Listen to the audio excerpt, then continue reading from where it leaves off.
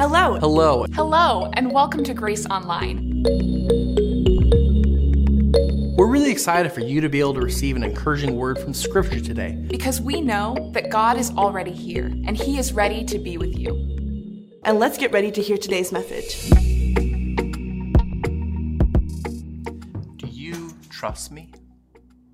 This is a famous quote from a famous literary character that is probably one of the biggest influences on my young life. Of course, the character I'm referring to is none other than Aladdin, the Prince of Thieves. But not the new live-action Disney remake from a couple years ago. No, I'm talking about the golden animated classic from 1992 that sits at the epoch of cinema as a shining example of pure genius. I mean, this movie is total perfection. You've got the beautiful princess, the talking parrot, the maniacal villain, the incomparable late great Robin Williams as the genie, and of course, the lovable street urchin, Aladdin. See, when I was growing up, I wanted to be like Aladdin so bad. Not only does he have a pet monkey, but he also always manages to stay one jump ahead of the breadline, one swing ahead of the sword, and he only steals what he can't afford. See, he's charming, he's confident, he's a bit of a thrill seeker, and when he meets the princess, there's a moment when they're on the edge of a building, running from goons, and he turns to her, he stretches out his hand, and he says, "Do you trust me?" Oh man, I always wanted to be that cool. I always wanted to be so secure, so confident, so charismatic that I could just turn to a pretty girl I just met and say, "Do you trust me?" But, I never really thought about what it would be like to be on the other end of that. I mean, for Jasmine, here's this guy that she just met, a little scruffy, asking her to trust him. And the next step she takes with him might be risky. See, even later on in the movie when he's pretending to be Prince Ali and he's on the edge of her balcony floating on the magic carpet, hovering over a very long drop, he asks her to trust him and she's just supposed to, what? Actually trust him? Even if he is offering a whole new world, a new fantastic point of view, she still has to be willing to let go and take that next step. See, when was the last time you had to make that decision to trust someone and take a step that might be risky? Today, we're going to be looking at a similar kind of encounter, though it won't involve a Prince of Thieves or really catchy show tunes, though you are more than welcome to spin up that soundtrack after this. You will not regret it. No, today, we're looking at an interaction between Jesus and Peter in Luke chapter 5. See, even though the NIV translates the beginning of the chapter as one day, the Greek could just as well be translated to say, now, it happened that, while Jesus was standing, so it seems like this story could have picked up the very next morning after Jesus' successful night of ministry in Simon Peter's house that we looked at last week. So, with that idea, let's read together the beginning of Luke chapter 5. The Gospel according to St. Luke, the 5th chapter, verses 1 through 11. One day, as Jesus was standing by the lake of Gennesaret, with the people crowding around him and listening to the word of God, he saw at the water's edge 2 boats left there by the fishermen who were washing their nets. He got into one of the boats, the one belonging to Simon, and asked him to put out a little from shore. Then he sat down and taught the people from the boat. When he had finished speaking, he said to Simon, "Put out into deep water and let down the nets for a catch." Simon answered, "Master, we've worked hard all night and haven't caught anything. But because you say so, I will let down the nets." When they had done so, they caught such a huge number of large fish that the nets began to break. So they signaled their partners in the other boat to come and help them. And they came and filled their boats so full that they began to sink. Then Peter saw this. He fell at Jesus' knees and said, "Go away from me, Lord, I am a sinful man." For he and all of his companions were astonished at the catch of fish they had taken. And so were James and John, the sons of Zebedee, Simon's partners. Then Jesus said to Simon, "Don't be afraid. From now on, you will catch men." So they pulled their boats up on the shore, left everything, and followed him. This is the gospel of the Lord. For some of us, this is a very familiar story. Some of you have seen this story told with cartoon characters. Some of you have taught this story before. Some of us perhaps pictured the Jesus film from the late 70s or early 80s. You know what I'm talking about? See, whenever I come back to a part of Scripture that is quite familiar, I usually try and ask a couple questions to engage myself differently. I ask, what would this have been like if I had been there, watching it play out? I pretend to be one of the characters, to see it from their perspective. And I was just so intrigued by Simon Peter in this story. See, this is before he had become a close follower of Jesus. He was still a local businessman, running his fishing boats with his partners, and they had just spent a long night fishing. See, this was because the large nets that were used to catch fish in the lake were better used at night when the fish couldn't see the net coming for them. Unfortunately, the night of fishing had not gone well. All they had caught was silt and kelp and some trash. And so Peter and his partners are at the edge of the water cleaning out their nets. No one's talking because everyone is tense. They're all tired. They're all bummed that they didn't catch anything. Nothing to sell in the market means they're already behind their margin for this week. And Peter's especially tired. The traveling teacher, Jesus, had been staying with him, and that's been nice. It's been an honor. And amazingly, Jesus actually was able to heal Peter's mother-in-law from a really high fever, which was incredible. But then everyone from town came over and crowded into the house to get close to Jesus and be healed by him. Peter had felt something electrifying that night. Being with this Jesus was amazing. And he wasn't sure, but he wanted more somehow. He wanted to be a part of that kind of freedom and joy. But the lackluster fishing overnight had taken away all those feelings. Peter wasn't excited anymore. He was mad and tired. All he wanted to do was finish up, go home, not make eye contact with anyone, and just go to sleep. But the commotion behind him caused Peter to turn around and notice a huge crowd of people. And there was Jesus at the head of the pack, walking straight for him. Oh no. Did he expect something from Peter? I mean, he had healed his mother-in-law, and though there hadn't been any conversation at that time, Peter felt like he owed Jesus something, anything, as a thank you. But he didn't have anything. He started feeling a little panicky as Jesus stepped closer and spoke to him. In fact, he almost didn't really hear what Jesus had said. What? You want to borrow my boat to teach in? Sure. Jesus asking for a favor from him. And he was able to do it there. Now they'd be square. It's all good. I'll be able to get this together, and then I'll get some rest after this. So Peter launches the 20-foot boat out a little ways so that the teacher could speak to all the people without being crowded. And Peter made sure that they didn't drift too far while he tried to listen to the things Jesus was saying. Stuff about righteousness and the kingdom of God. Peter didn't understand it all, but he just hoped the crowd wouldn't really notice Peter in the boat and start to tell the teacher to keep his distance. Peter wasn't a criminal or anything.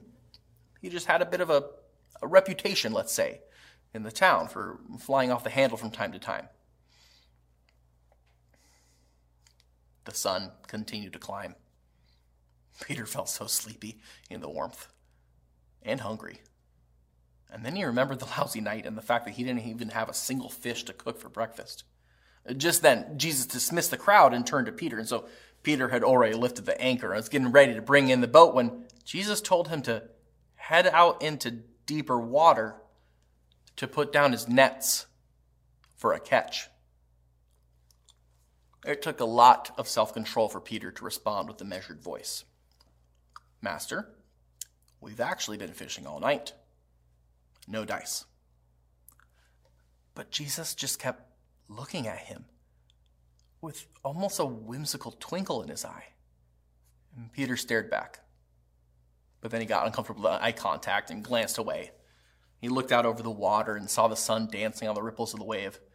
There's no way that the fish weren't going to notice the net. But of course, Jesus wouldn't have known that.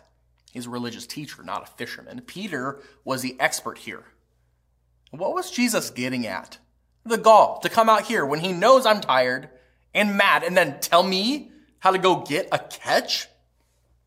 Peter swallowed and turned back to Jesus to tell him all this, but he couldn't. Jesus just kept looking at him with those piercing eyes, innocence and authority, no anxiety in his gaze. So Peter gave in. Fine, because you say so, I'll let down the nets. Not that it'll do any good, he almost muttered under his breath. But they were off to deeper water. A little bit of breeze distorted the surface of the water, and at least that was good. It might give them a small chance to get the nets into the water without spooking the fish. If they found any, that is. And so as Peter started to grab the nets, he was surprised by Jesus rolling up his sleeves and grabbing the other end. I mean, he clearly had never done this before, but that wasn't stopping him. He picked up the other end of the bunched net and then looked to Peter for direction. Peter was a little dumbstruck. No other religious teacher he knew had ever stooped to do physical labor. But there Jesus was, waiting for instructions, paying no mind to the salty water dripping all over his clothes. So Peter showed him how to let the net down with the weight first so that it would fully expand under the water and hopefully cast a wide enough reach to surround some fish. But he had been doing this long enough to know that their chances of catching more than some rocks was next to zero. He really hoped Jesus wouldn't be disappointed or mad. Now, once the net was down, the surface of the water started rippling even more, and Peter couldn't even see clearly to know what was going on down there. So he looked at the horizon to see where the strong breeze was coming from. Maybe a storm was coming. But the breeze hadn't picked up at all. Meanwhile, the water started to boil and splash around them. And then he saw it. That wasn't the surface of the water that was flashing sunlight back at them. Those were fish. Torrents of fish, more tightly grouped than he had ever seen. Instinctively, he started pulling in the net and shouted at Jesus to do the same, but he couldn't get the net over the lip of the boat without almost capsizing them. He had tied off the net, but the fish were thrashing around in the net so much that it was causing them to take on water. So he yelled to James and John, who were still on the edge of the water with their boat.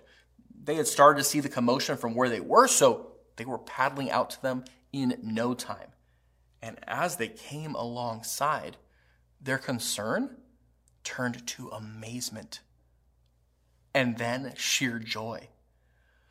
God has blessed us, John said. Peter, I don't know what you did to make God so happy, but it worked. And so they scooped up as many fish as they could into each boat. Both boats were overflowing with flopping fish, and they were dangerously close to sinking from the weight of it. None of them could believe it. Their exhaustion mixed with the surprise caused them all to just start laughing together. And Peter looked at Jesus, who was drenched and definitely covered in fish stench, and he was laughing along with them. Jesus had done this. He didn't know how, but Peter knew Jesus had caused it. He had seen him heal people, and now this. And what if Peter could convince him to do it again? Peter and James and John would be the richest fishermen in the area. All they needed to do was get Jesus to use his power for each catch, and they'd be set. Peter had scarcely had the thought when Jesus made eye contact with him again. The same innocence and authority, but this time, it almost seemed like Jesus had heard what Peter was thinking. And immediately, Peter was overcome with guilt. Are you kidding? This incredible healer and teacher, and all you can think about is how to use him for your own benefit after he's given you such a gift.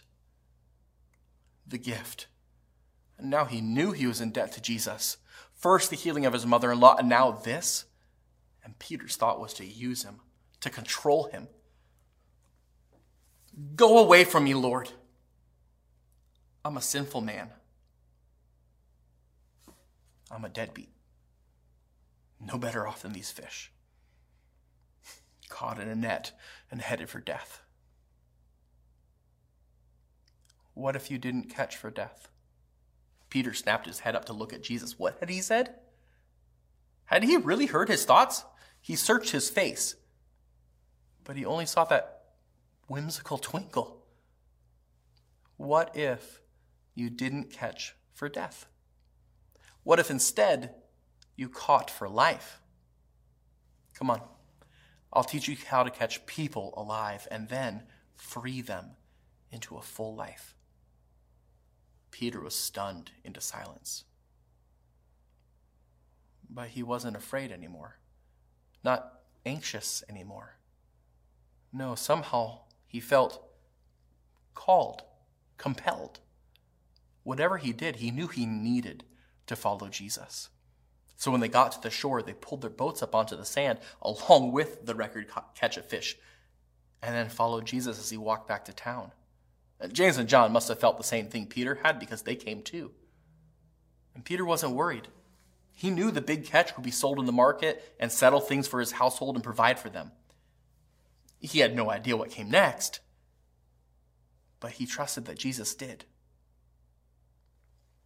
Now, I hope you'll forgive the narrative expansions that I just offered, but explorations like that help me get into the story from a different angle.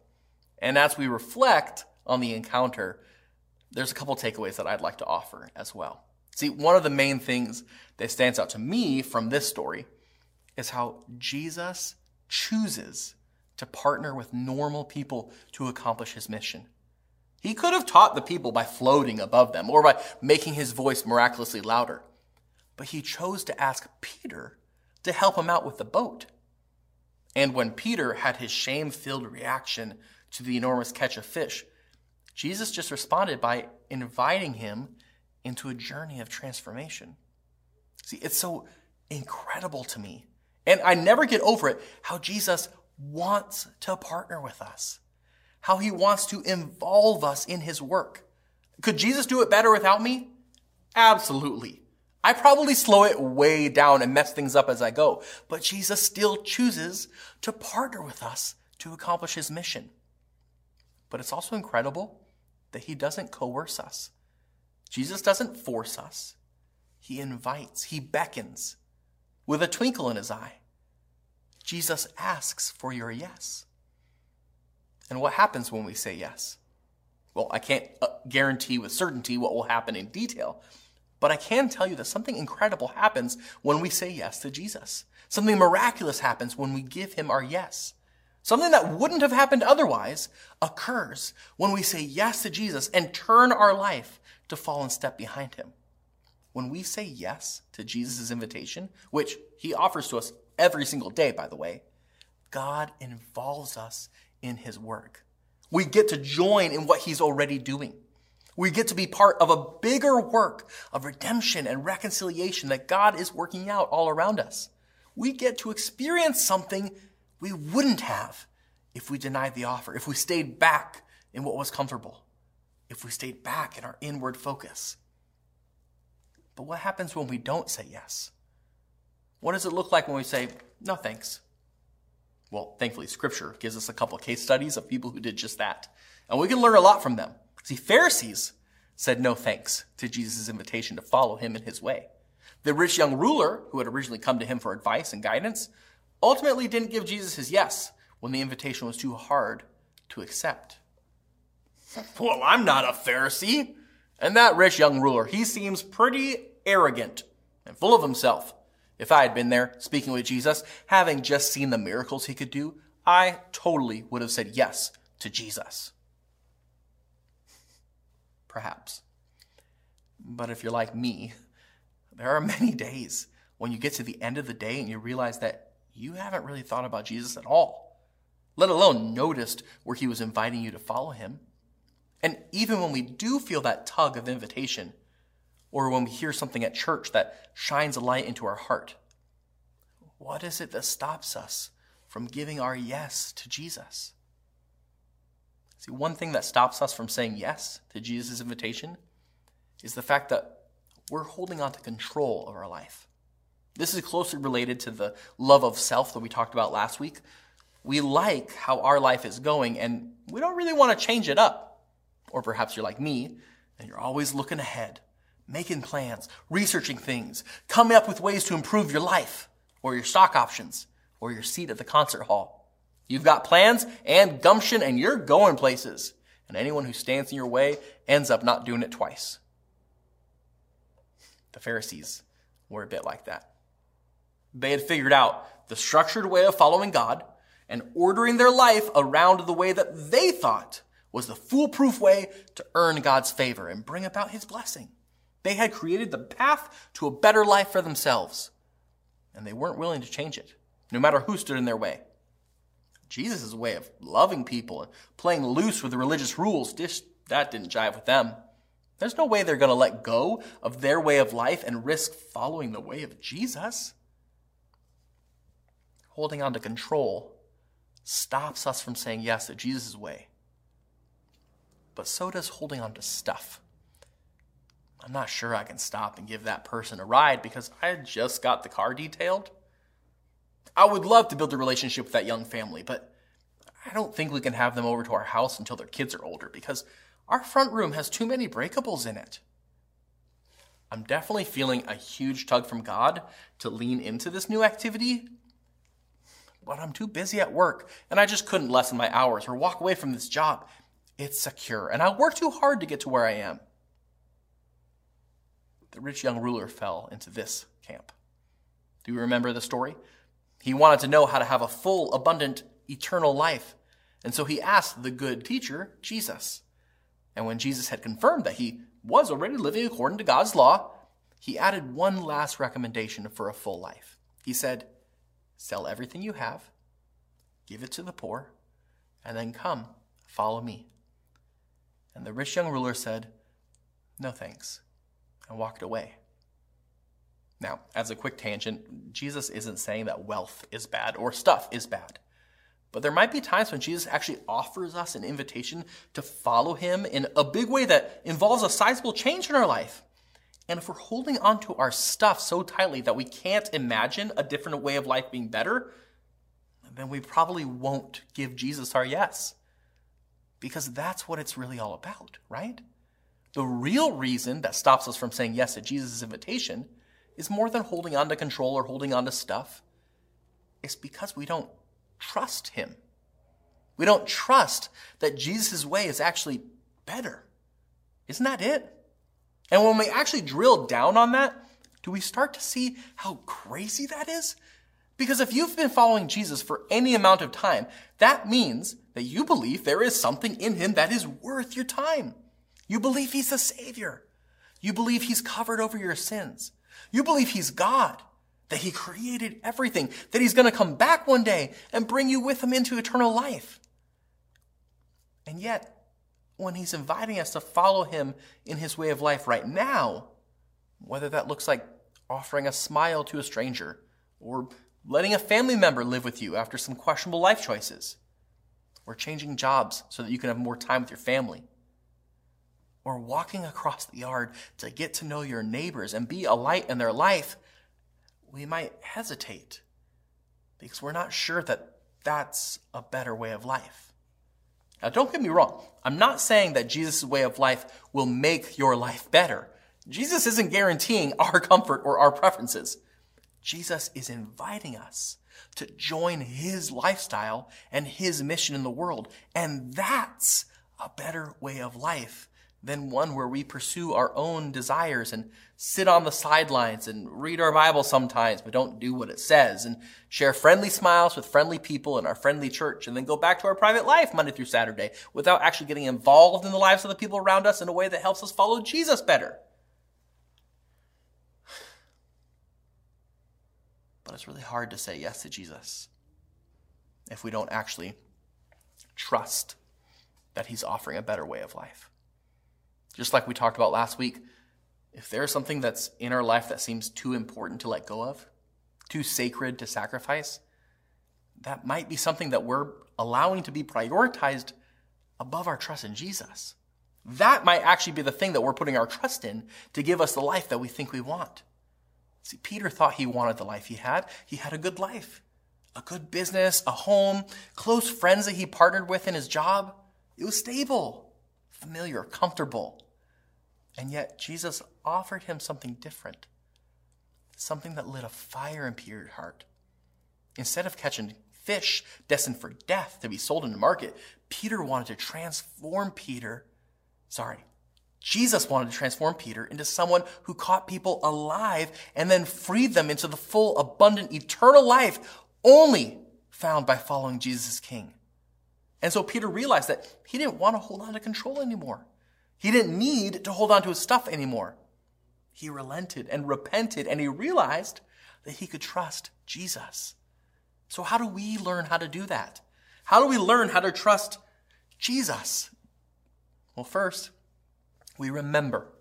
One of the easiest ways to trust that Jesus will be with you is to look back at all the ways he already has been with you. Or look back at the ways he's shown his faithfulness to his people. See, there's whole sections of the Old Testament that are dedicated to remembering how God has provided, protected, and guided his people as a way of helping them remember so that they can learn to trust God's future actions. And whenever you remember what God has done for you personally or for others, it's incredible because the natural response is to just be blown away by the character of God. And that leads you to praise. Remembering leads to rejoicing. Thanking God for what he's done. Thanking him for choosing you before time began and sending his son to save you and claim you as his own. Thanking him for protecting you and your family members. Thanking him for sending the people into your life that introduced you to Jesus in the first place. Thanking him for inspiring the Bible so that we can have a lasting testament to his faithfulness and love. And once remembering has led you to rejoicing, it enables you to have the firm foundation to then redirect your path. See, this is where trust is strengthened and then enabled to be expanded by setting out in a new direction, a new adventure. Remember, rejoice, redirect. That's a simple way to learn how to deepen our trust in Jesus, so that as we hear his invitation to follow him each day, each hour, we slowly learn how to give him our yes and take that next step in faith, trusting that his way is better. So ask yourself this question today, tomorrow, this week. What new adventure is Jesus inviting you on? What new direction is he inviting you to take? It might be big or it might seem really small. Like, what is he inviting you to trust him with? What is he inviting you to try? Maybe he's inviting you to take a new attempt at an old failure, to reach out to your kids again, to engage that neighbor again, to invest in community again. See, the good news is that Jesus is the true source of power and strength. Just know that he accomplishes what he sets out to do, not us. It's not relying on our power. Jesus is the one who invites. He initiates. He chooses us to partner with him, even sinners, even nobodies, even unskilled people. He's actually already reaching out to you right now. He's inviting us, and our only responsibility is to respond. He's asking for your yes, and we get to give him our yes, and then take that next step in following him. Because following Jesus is a journey, and he's patient with us. And he's not done with you. He's the God of restoration and renewal. He's the God of the weak becoming the strong. He's the God of death to life. He's the God of making all things new, and we're invited to join in and take part. Isn't that good news?